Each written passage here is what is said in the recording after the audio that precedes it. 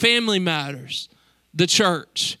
I've learned in life that we're all created with a longing for belonging, a longing to fit in. We're like this giant puzzle piece, right?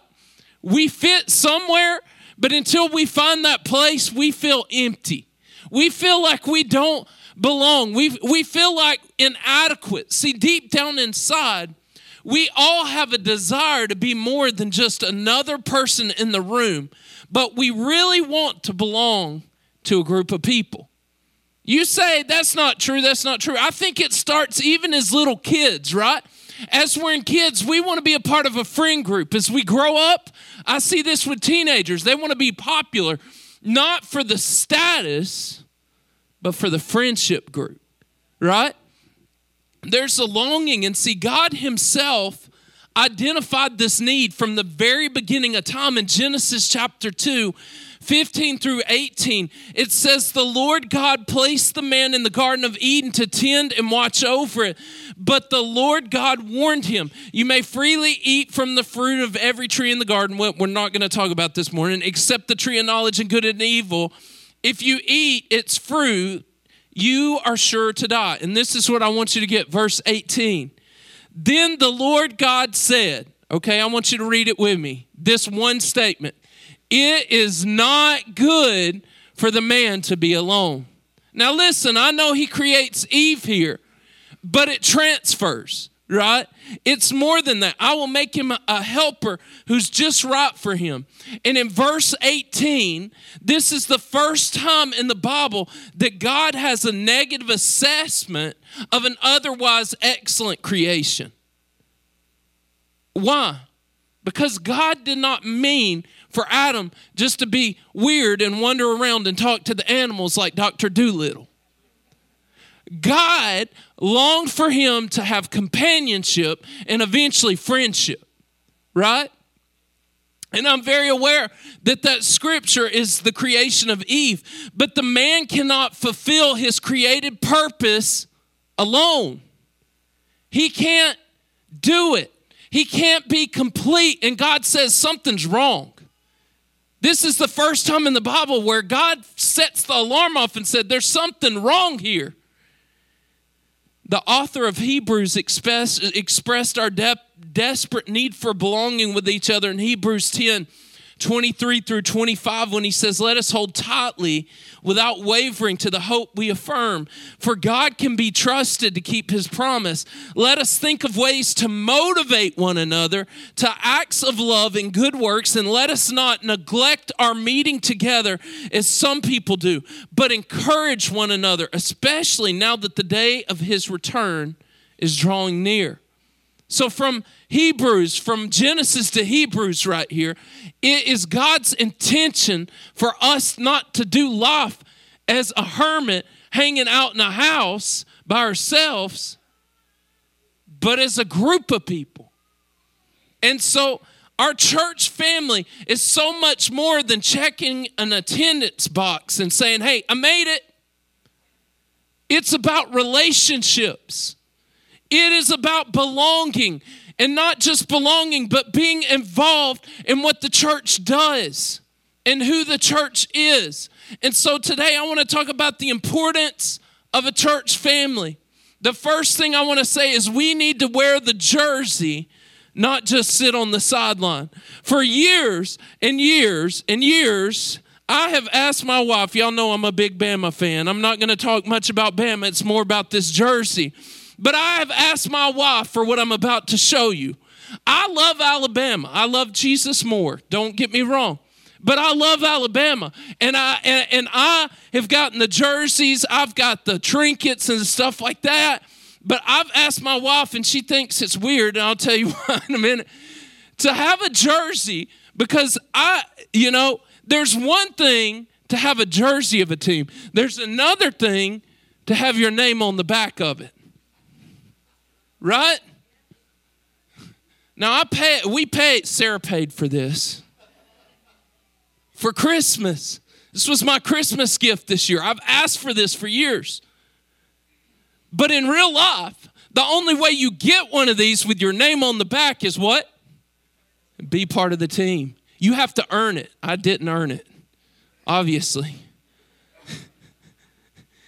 And the church body needs one of us not to just be a spectator. We don't need just spectators, but we need to be on the field of life. There's a huge difference between fans and players, right? I'm a fan. I'm not going to lie. I love everything about Bama, but I ain't never going to step on the field with those 5 stars. Why? I don't want to die. Primary rule number 1. 2, I ain't got what it takes to be on that field or any for that sake. I do good to do touch football and not die.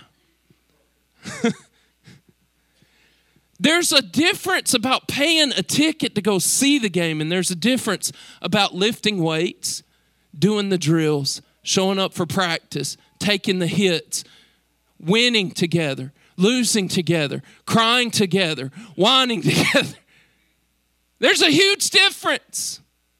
And the same thing with the church. Some of us just want to check an attendance box when God called us to be a team that takes the world, and that doesn't happen if you don't come and be a part of the team. It doesn't work.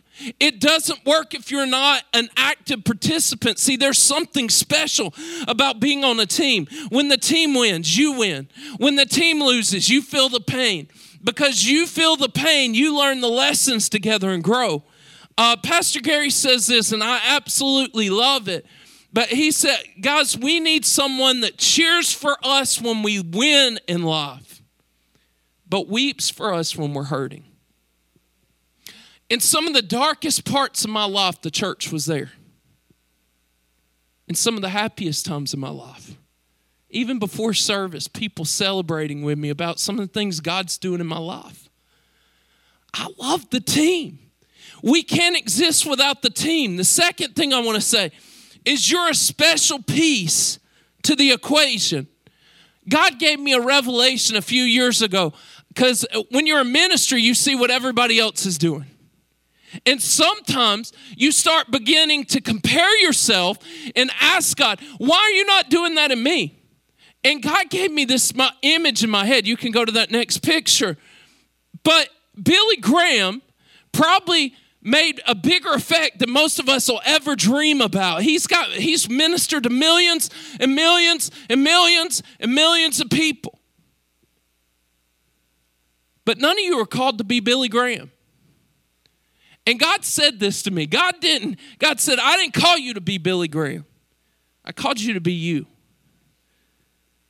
And your position in the kingdom of God is essential for everyone else in life and their future.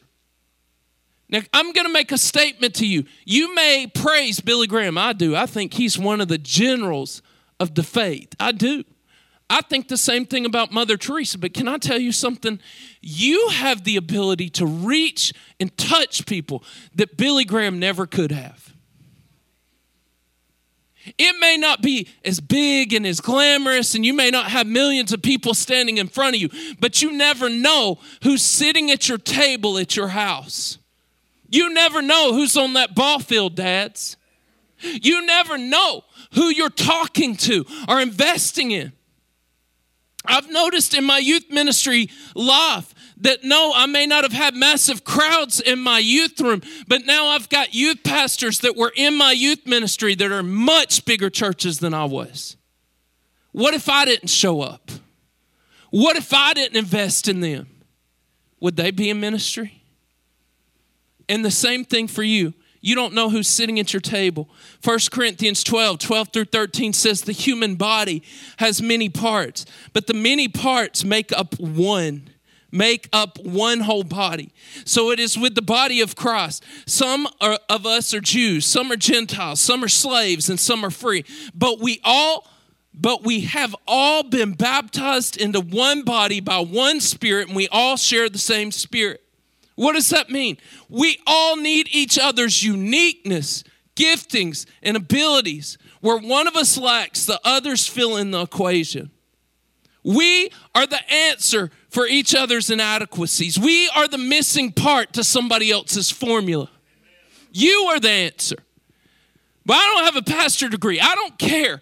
God gave you purpose to minister to people that me and Pastor Gary can never reach, that Billy Graham can never get in their ear. But God placed you on this planet for a reason, for a people, for an atmosphere.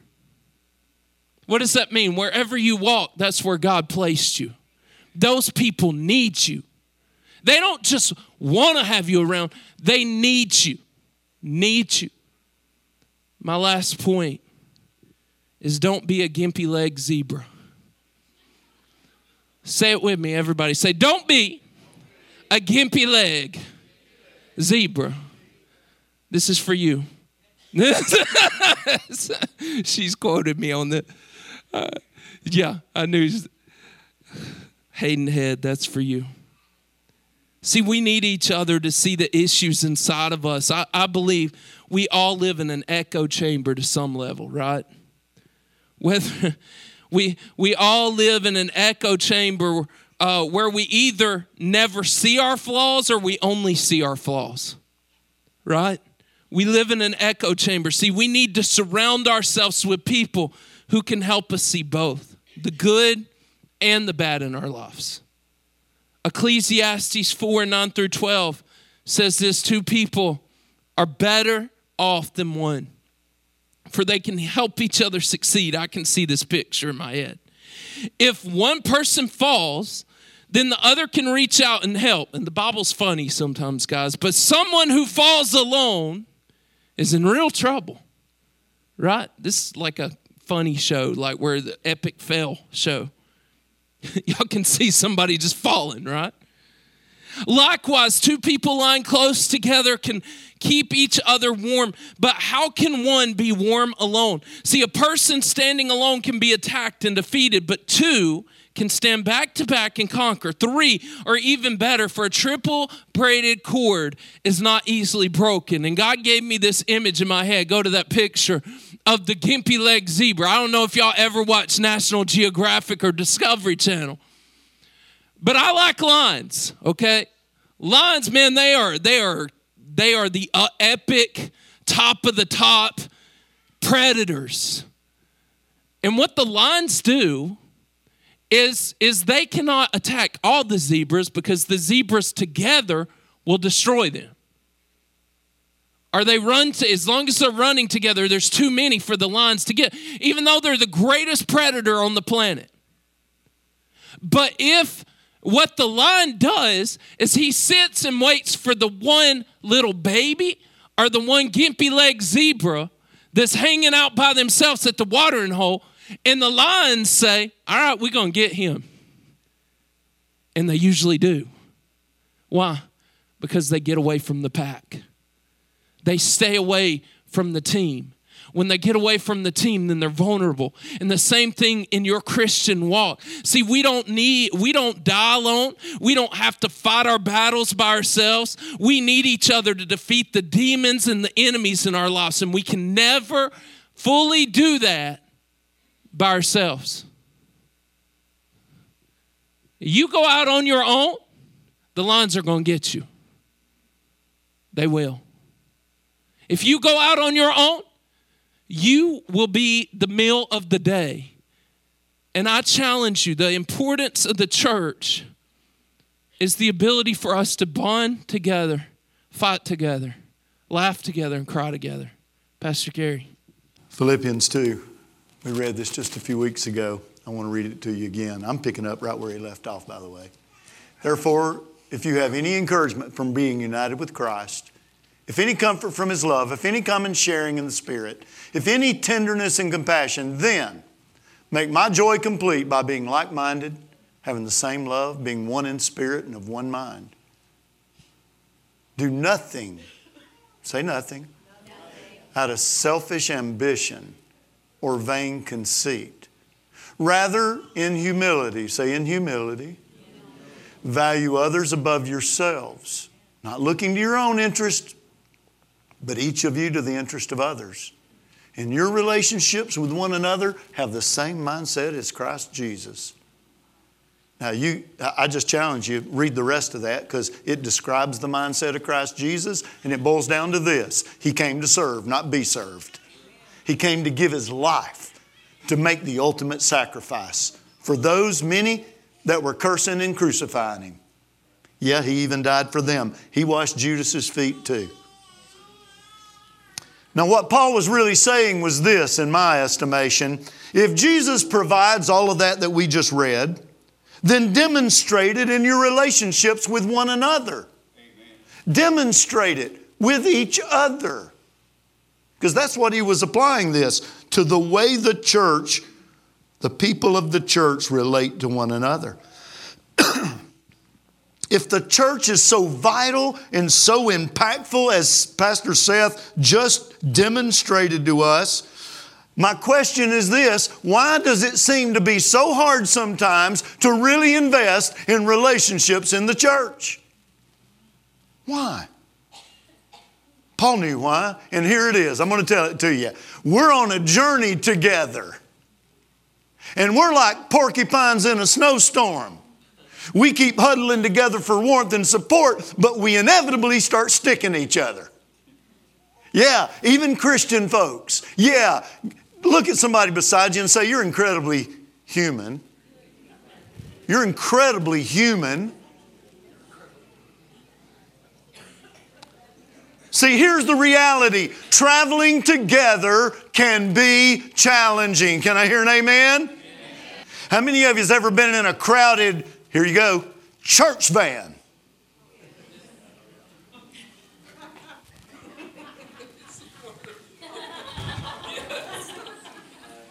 I spend about 1 out of 3 months every year in a van full of college students, sometimes for 18 hours at a time. And can I tell you, you get to know each other. And I'll tell you this, it's all songs and la la la la la, here we go, we're on the road again for the first hour. But then somebody's got to go to the bathroom. Somebody's they got their headphones on, but your stuff's too loud. And before you know it, the longer you're in a church van with a bunch of anybody's, it don't have to be college students, the longer you're in there, the more you're going to realize the need for real sanctification. Because you know what? Somebody's going to rub somebody wrong. You're going to stick each other, rub each other wrong because of the very reason you just told one another a while ago, and that is we're all incredibly human. And you know what? Given enough time, given enough up close and personal rubbing and sticking and poking and prodding, somebody in a 12 or 15 people in a van, when it gets to hour 8, somebody is going to snap. I don't care how old and mature you are. Somebody is not going to like somebody's song. Even the preacher. And so, we have to handle those sticks and rubs. And the way we handle them determines how we experience church. Because here's the reality. If church really is more than an event on Sunday morning, and it is. If church is more than a building, and it is so much more.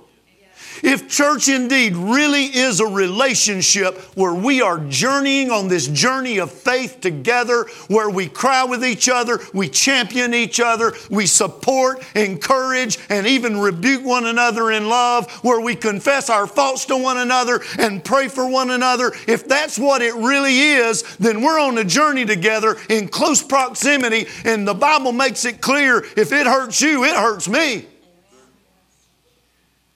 If it blesses you, it ought to bless me. We're supposed to rejoice with those who rejoice, right? And weep with those who weep. But we can only do that if we're really in relationship. But the reality is, on this journey together, we rub each other wrong. And that's not because we're bad people. It's because, why? We are incredibly human. What I want to do is give you a little recipe, some foundation stones for making this journey together and dealing with the things that rub us wrong. Because we can get up here and tell you how wonderful the church is, how wonderful this relationship, how essential it is. But the reality is, if you stay among us long enough, somebody's going to offend you. I just hate to, if that's a news flash, I'm sorry. Hello. For no other reason than we're all incredibly human. Even though we're loving Jesus, even though we're seeking the fullness of His Holy Spirit, even though we're doing our best to obey the Word of God, we're still human. And you know, the one that offends you might be me. Guess what? I'm incredibly human too. Called? Yes. Anointed? Yes. Obeying Jesus to the best of my ability, but I'm still human. He didn't take my humanity away from me when He called me to preach. Still human. So, what to do, what to do. Number one, we got to realize a couple of things. We're all in process. We are all in process. We are all in the process of becoming more and more like Jesus. Amen? If you've stopped the process, then you've stopped growing and you started dying and you started stinking. We're all in process. Just like your family at home is. And I made this statement in my notes. Church doesn't work. It just hurts when we fail to accept both our privileges and our responsibilities. You see, we're all in process. That means we're all in a state of growing and learning. But here's another truth about all of us together on this journey together, us porcupines, us incredible humans. It sounds different when I say incredible humans, don't it? Instead of incredibly human, all of us incredible humans, the truth is this: we all have privileges and responsibilities as part of this family. Every one of us. I have a responsibility to love you through your stuff. Remember, all God's children have stuff, right? I have the responsibility of loving you through your stuff. But it doesn't stop there. You have responsibility for loving each other through your stuff. And all God's children do have stuff. So we all have privileges and responsibilities. But listen, church doesn't work. It just hurts if we all don't accept both. Yes, I have the privilege of receiving your love and support and encouragement. I also have the responsibility to give you love and support and encouragement. Amen? It's a two-way street. And when I drop either one of those, church can hurt instead of work. So we're all in process. We all have privileges and responsibilities. A lot is at stake on whether we get along well or not. Please hear me. Jesus said in John 17, the world will know that He is from the Father if we dwell together in unity. There is more at stake in whether you like that person sitting in front of you today. There's more things that are more important than just you being comfortable all the time. The testimony of the church of Jesus Christ is at stake on how well we love one another through our stuff. Because the world will look and say, my, how they love one another. And that will be the ultimate proof of our message. Do we love like Jesus loves? Ain't nobody love like Jesus loves. He's called you and me to do it. But I don't think I can. No, you can't. But the Holy Spirit can change and mold and shape you just like He can shape me. And we can. We can show this world a kind of love that works through people's stuff and keeps on supporting and praying and even sometimes having to rebuke and confront and console and all of that, just like you try to do at your house. If we all get mad and take our toys and run everywhere every time we get our feelings hurt, we'll never show that to the world. Amen. And nobody will want to be a part of that either. They can do that in the world, right? They can do that at work. They can do that at school. They can do that in the neighborhood. You hurt my feelings, so I'm going to take my toys and leave. The world's looking for somebody to prove that the love of Jesus is stronger than that. So there's three things I think that hold us together on this journey. Number one is mutual love. Mutual love. It says in that scripture I read, not looking to your own interest, but to the interest of others also. Paul's advocating for a genuine valuing of other people. Others people matters. Other people's needs, other people's feelings, other people's dreams, other people's struggles. It all matters, and it needs to matter enough that we consider them when we pray. We consider them when we associate. We consider them when we fellowship. We consider everyone. So I can't do that for all these people here. Do it for the people God puts in your path. And if everybody here will just love the 5 or 6 or 10 people around you, everybody will get loved. Amen? Everybody will get served. No, I can't serve every one of you like that. There's just not enough hours in the day. But if everybody will remember their privilege and responsibility seriously, everybody will get loved in God's house. Everybody will. Mutual love is the basic foundational motivation where we pray for others, consider them, serve them, tolerate their struggles, and even challenge them to grow instead of making excuses for them. Yeah, that part's in the Bible too. Mutual love. Seth Martin was also one of my Master's Commission students. Him and his wife. We were on a trip to Arizona. And I forget what happened. Some of my kids were sick or something happened. Maybe it was when my son broke his neck. I don't know. But anyway, I had to fly back home. Yes, my wife's going. No, don't talk about it. He's okay. He's okay. It didn't kill him. Ended up playing football after that, so it's okay. But here, on their way back from Phoenix, Arizona, some people in that church van, we drove to Arizona every year just about it, in a church van. And we did not stay in hotels most of the time. We just drove. One girl got sick. Seth Martin had loaned her his sleeping bag because she was having chills. And she got in that sleeping bag and she did more than get warm. She threw all up in his sleeping bag. Threw up. I think he probably let go of that sleeping bag after that. I certainly hope he did. Can I tell you something? Only love overcomes other people's throw up. You hearing what I'm saying? Only love is willing to clean throw up of babies in the body of Christ. Love. Just like love changes dirty diapers. We got a lot of little babies here and we're so excited. We'll have another dedication next week. Don't go into withdrawals. We're going to have another dedication next week. 9 babies in 6 months. We've been having some babies. Can I tell you, only love will clean up somebody else's throw up.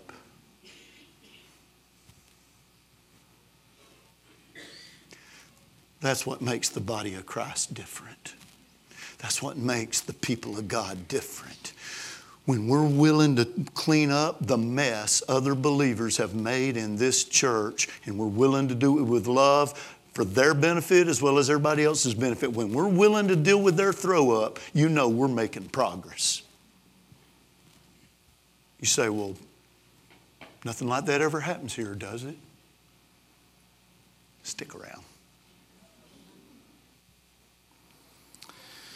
It's costly, and it means being available in the good, the bad, and the ugly. Can I tell you what Pastor Seth was talking about? People longing for belonging, they're not looking for a church service.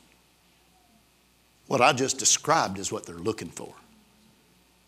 Somebody that'll help them clean up their vomit, literal or figurative, and keep loving them and challenging them not to stay there, but to grow.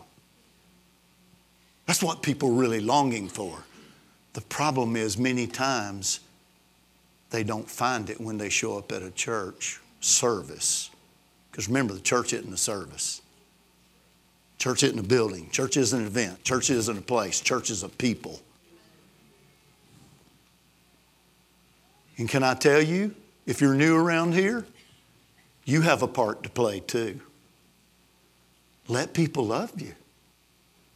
When they reach their hand out and introduce themselves, try to remember their name too. Just like we're trying to remember yours. Because it's a two-way street, even if you're brand new. We all have privileges.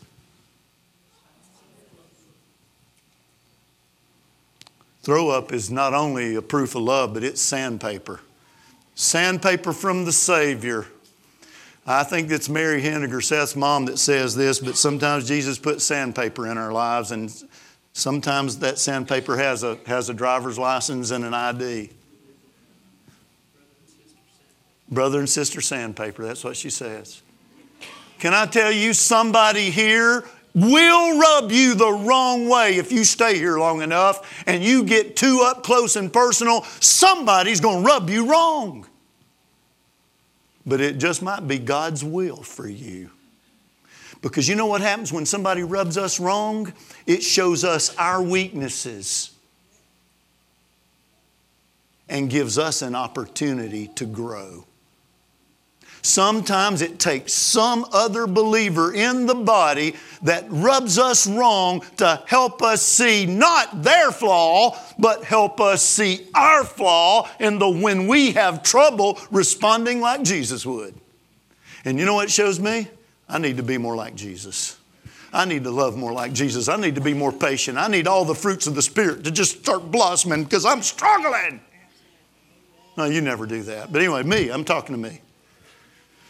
No, really, I'm talking to you too. If we'll season that rubbing with prayer and humility, we can grow because of it.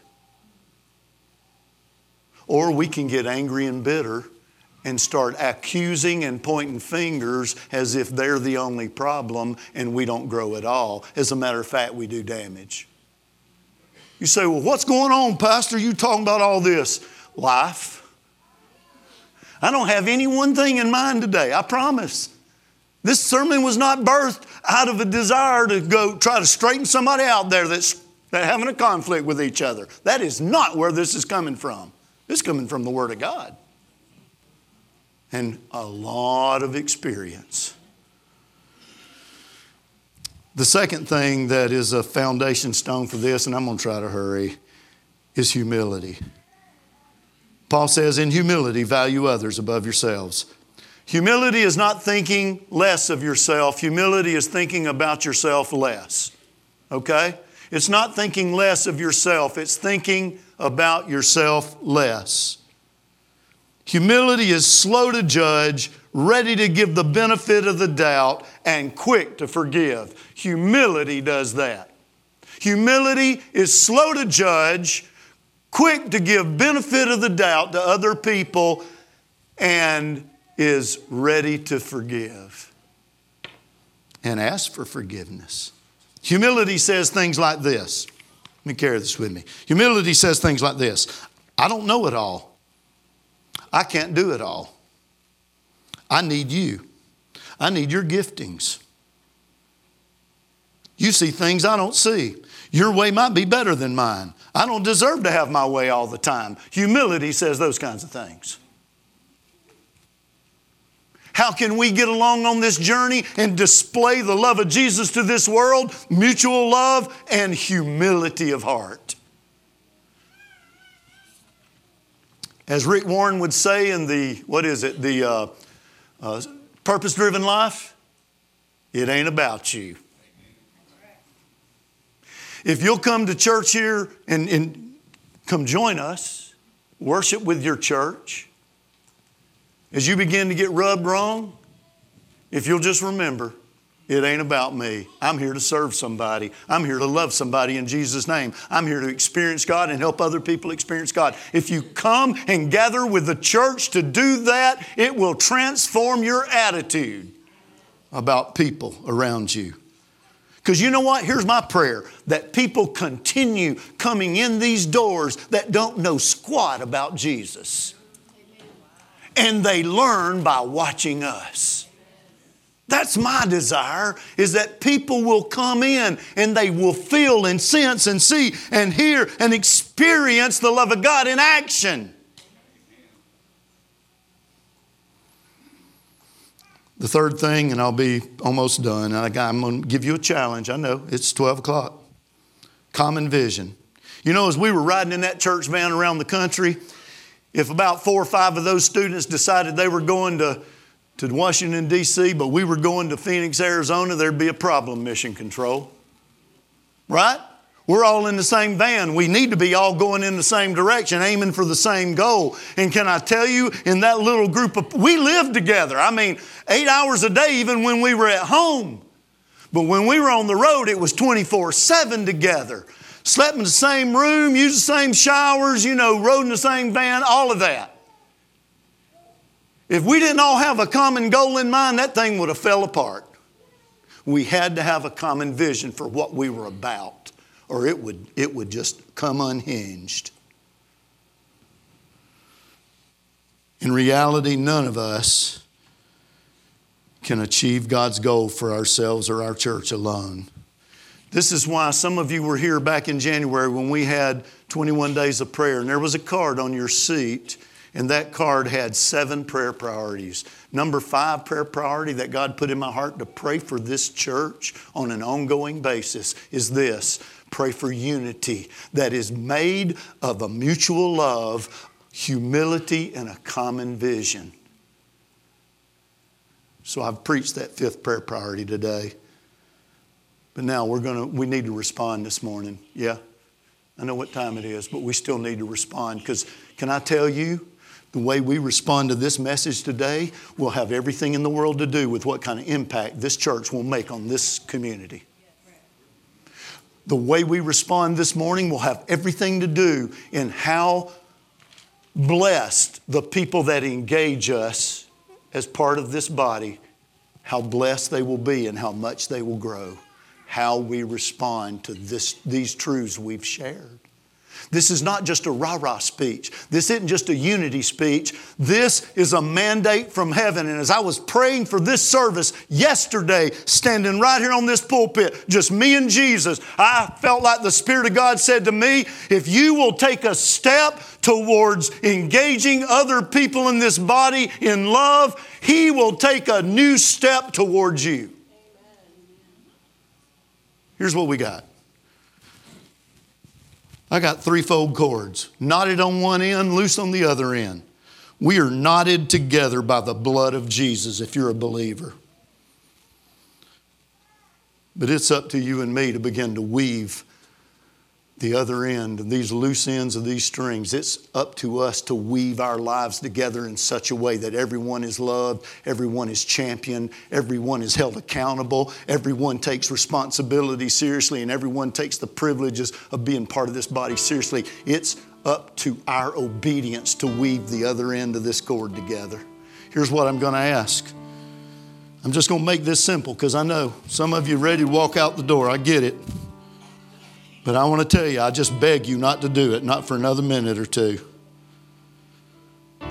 If you're willing just to make one new step, because a lot of you, you're connecting with many people in this body. You're giving yourself to connecting you. You're doing it already. That's not what I'm asking.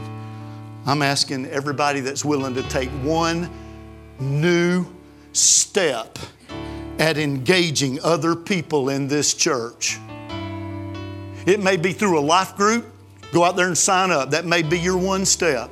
It may be coming to Sunday school at 9:30 every Sunday morning. That's a small group too.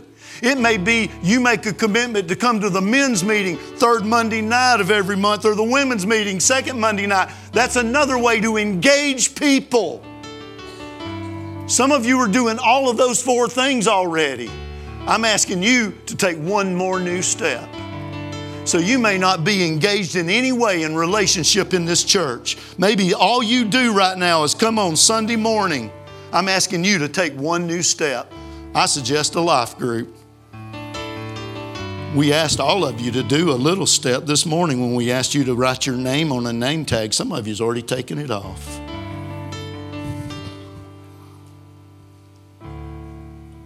This church is only as strong as the relationships that bind us together. You will not grow, you will not accomplish everything God's called you to without being in up-close personal relationship with other believers. You won't. I'll tell you an opportunity a lot of you don't know about. I meet with a group of men every Saturday morning at 7 o'clock at Jack's right down the street. Men, ladies, you might not want to come, but men, your step might be show up next Saturday morning at 7 o'clock and eat a biscuit and drink some coffee and let's talk about Jesus, what it means to follow Him. We laugh, we tell jokes, we talk about football, but we also talk about the Word and about Jesus, and we pray for each other every Saturday morning.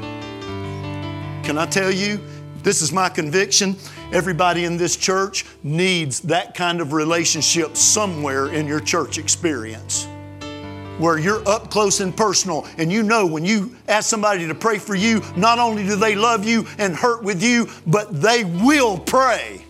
And they will pray until an answer comes. You need those kinds of people that you have a relationship with. And my heart for this church is that everybody here has at least 2 or 3 of those people in this church that you can go to like that. And they'll tell you the truth when you're screwing up. And they'll hold you accountable if you've got a besetting sin you're struggling with. You can't quit drinking. You can't quit porno. They'll stand in there with you and they'll hold you accountable and love you through it. Don't be a gimpy-legged zebra. So here's what I'm asking. If you're willing just to take one new step, I want you to get out of your seat, walk down there and pick one of these up and stand with me. I'm going to pray for you. Come on. You're just willing to take one new step. And just stand there. Don't leave. Just stand there, but let other people get to the cords. Pass them down. Here, I'll throw some all the way over here so y'all ain't got to wait. Here you go. There you go. Here you go. This is a commitment before God now. This isn't a gimmick. This is you saying before God, I'm going to take one new step at relationship in this body. Come on. Let people come in behind you. Come on. Make a way right down this aisle right here. Let these people come. Billy, step up and let these people behind you. Come on. There's plenty here. I tell you, let's go ahead and pray. If you ain't actually got one in your hand, but you're coming, you can grab one as soon as we pray, okay? Would you just hold this cord up? Just hold it up. People in the balcony, just hold your hand up. If you plan on coming getting the cord, just hold your hand up. Hold your hand up if you're with us, okay? Hold your hand up. Would you just pray for yourself and say, God, guide me. Guide me to people. Help me connect with people I don't maybe even know yet. Guide me to people I can bless. Guide me to people I can pray for with faith. Guide me to people in this house, in this group of people called Lake City, that God, I can support and I can encourage and I can challenge and maybe I can even teach and counsel. Lord, guide me to people. God, I'm willing to take one new step. Lord, I'll go to a Bible study at Jack's. I'll go to a life group. Lord, I'll get involved in Sunday school on Sunday. Lord, I will get involved in the men's or the women's meetings. Lord, I'll go to youth group. I'll get involved in Rangers or Impact Girls. Lord, I want a relationship, not an attendance arrangement. I want support, and I'm willing to not only have the privilege of being supported and loved, I'm willing to take the responsibility to give it back. Help me, Jesus. Help me, Jesus. Help me, Jesus. Holy Spirit, guide me. Holy Spirit, give me divine appointments with people here, and I'll know in my spirit, God, that you have brought us together for mutual support and encouragement. Lord, I want to display the love of Jesus in this body of people called Lake City. I want to be part of that testimony to our community. My, how they love one another. I want to be part of that so that they will know that you're for real, Jesus. Thank you. I look forward to your guidance. Now, how many of you know there's a step you're going to take? Just wave at me. Do it this way. You know there's a certain step you already know what you're going to take. Okay, good. The rest of you, keep praying. God's going to guide you. He's going to guide you. Father, I pray a blessing on this house. Not this building. We're a house. We are the household of God. And I pray a blessing on this house. I pray peace. I pray blessing. I pray power. I pray grace, mercy, patience, understanding, gentleness, goodness, kindness, hope. Lord, we pray that on this house of people. And we ask you, give us the desire and the motivation to clean up, throw up if necessary. In your name, amen. God bless you. Love one another.